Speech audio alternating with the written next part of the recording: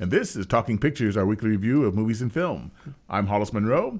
Joining us once again, our resident film guru, this time bringing us something from the master of horror, the Giallo style, Dario Argento. Joining us, Professor Film Encyclopedia Brown. Hello out there. And joining us from an undisclosed location in Florida this morning, our film guru emeritus, Mr. Denny Lynch.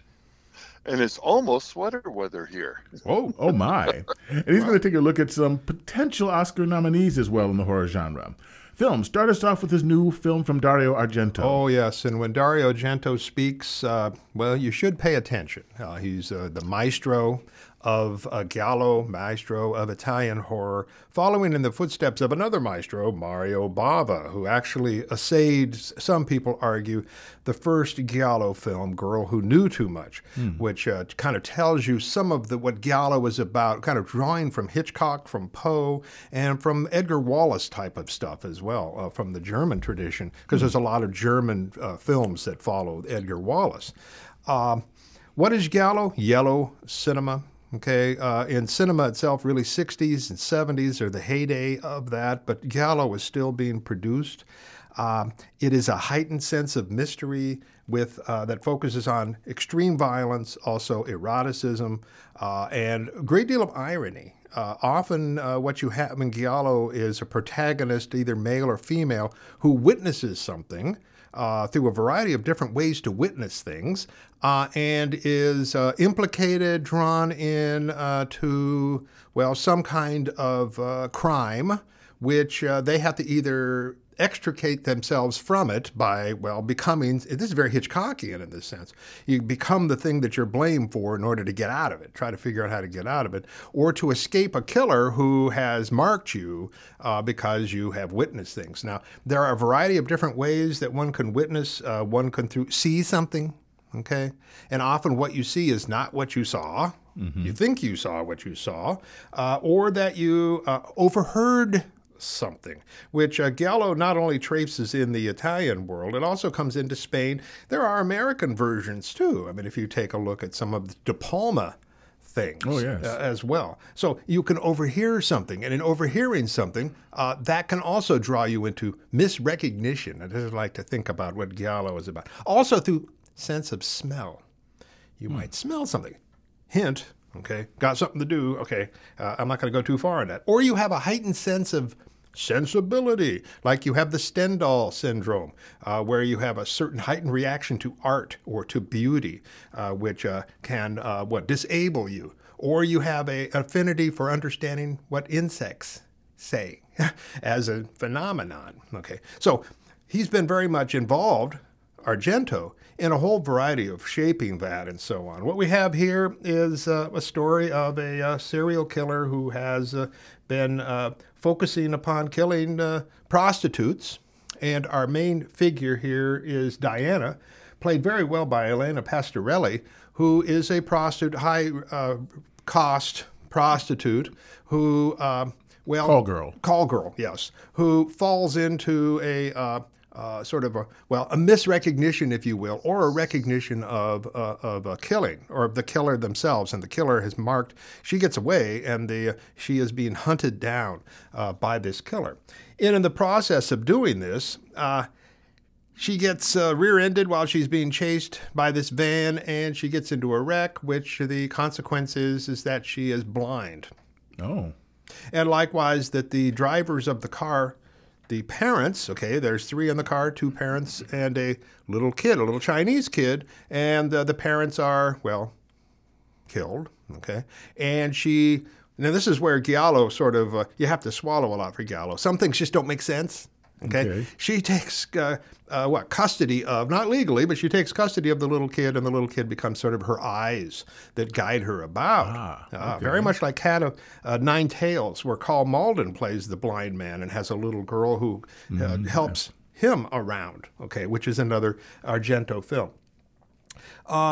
What we have, the film is, one of the things, the hallmarks of Giallo and of Argento is very stylistic.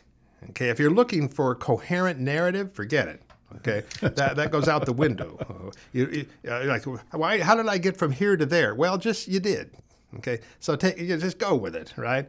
You think of Argento, some of the supreme stylistic moments of like Suspiria, Profondo Rosso, where the killings are a near operatic fashion.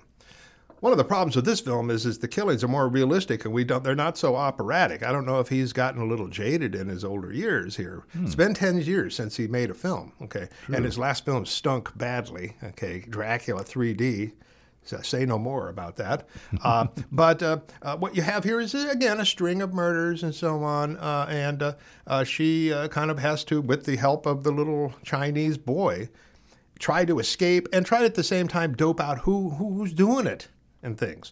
Likewise, the hallmark of Giallo is that law enforcement is kind of stupid. Okay? Competent. Yes, so they usually have the main detective and his sidekick, which you have in here, who just, are clueless. They kind of come upon things after the fact and kind of like, well, unzip the bag and let me look. Well, it looks horrible, okay? And it's like, why weren't you there to stop it in the first place? Killings aplenty, but not as operatic in style as it should be. Great performances, though, by Pastorella and by Zhang, who plays the little Chinese boy. I think it does a fantastic job in this film. It falls into silliness near the end, particularly when they get into the swamp, and it just sort of like, oh, boy. I mean, even I think Argento would come up with something better than this. And he wrote the screenplay for this as well. Does it work totally? No. But again, Argento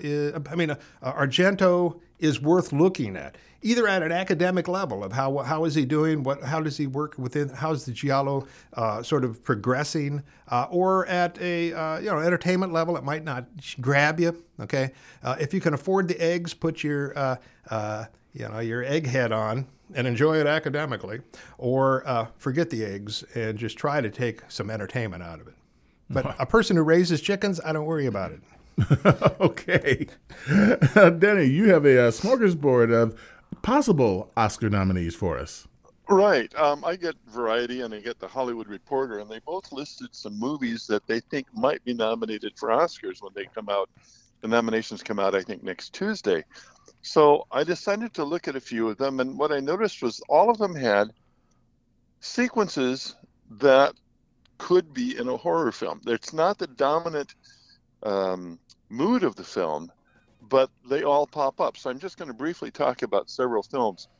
Causeway, Jennifer Lawrence, is a vet with PTSD, and she's trying to reconnect with society. She was injured by an IED in Afghanistan, and her motivation to recover is her desire to return to the war zone. We aren't shown anything of her time there. This is a quiet character study of people coping with the after effects of their wounds. It's quiet, it's subtle, but it's an effective use of a horrible event on a character's development. It's all done with discussions. She makes one friend who has had an incident in his past, and they describe these things that have happened. They don't show you. It's very subtle, very quiet, very impressive. I finally did catch up with Elvis, the Baz Luhrmann film, and it's been reviewed here, but the horror here is how the con man Colonel Parker trapped the young artist into a career that destroyed him. Yeah. When I was working for the cable company in 77 when he died, I called my girlfriend because I saw it come over the wire services that he had passed away, and I called her at work and passed it on, and she refused to believe me. He was only 42 at the time. The Menu. A group of characters are invited to a fancy meal put on by a very famous chef played by Richard Fiennes. A young woman, Anya Taylor-Joy, is an unexpected substitute for one of the guests. We eventually learn why the diners have been invited. It's kind of like an Agatha Christie plot. About halfway through the film, we start to learn why these guests are at this meeting. The drama turns slowly to tragedy, and various horrors are inflicted by a monster who feels justified at dispensing the appropriate treatments to each guest. One minor note, there's a reference early on in the film that the island is only 12 acres big. I'm sorry, I grew up on a farm that was 11 acres. That is not a 12-acre island. I don't know how much bigger it is. 20 might be, maybe 30. Anyway, a minor point. Very bloody occasionally, kind of horrifying. Some of these characters do not come to good good futures, but I won't tell you anymore. I've also known that you guys have talked about the Banshees of Inisherin. The film starts with a fellow played by Brendan Gleeson tells another fellow played by Colin Farrell that he doesn't want to be friends anymore. No explanation is given, and the rest of the film is based on Farrell's attempts to understand and to restore their former friendship. Gleeson rejects his attempts, only slowly revealing a possible cause for the split. Simply put, people change. But the repeated attempts at restoration only lead to a prolonged escalation of incidents that become more dramatic and eventually quite horrible.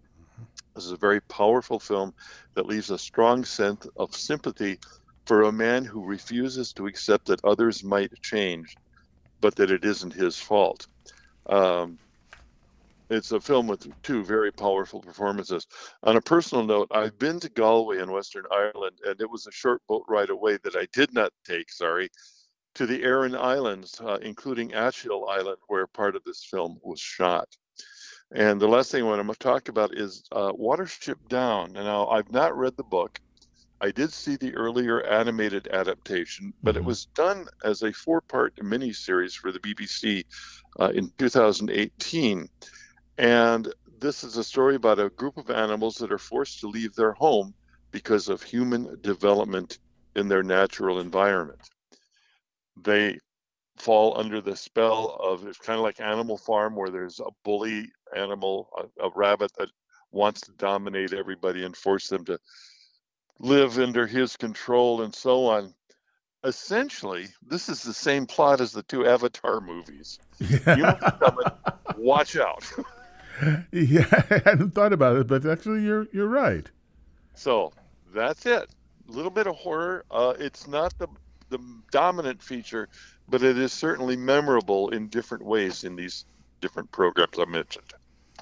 All right. Well, thank you very much, folks. Tell us what you're watching, what you're anticipating. Tell us what you're giving thumbs up or thumbs down. Our email address is talkingpics@kcck.org. For Professor Film Brown and Mr. Denny Lynch, I'm Hollis Monroe on Jazz 88.3 KCCK.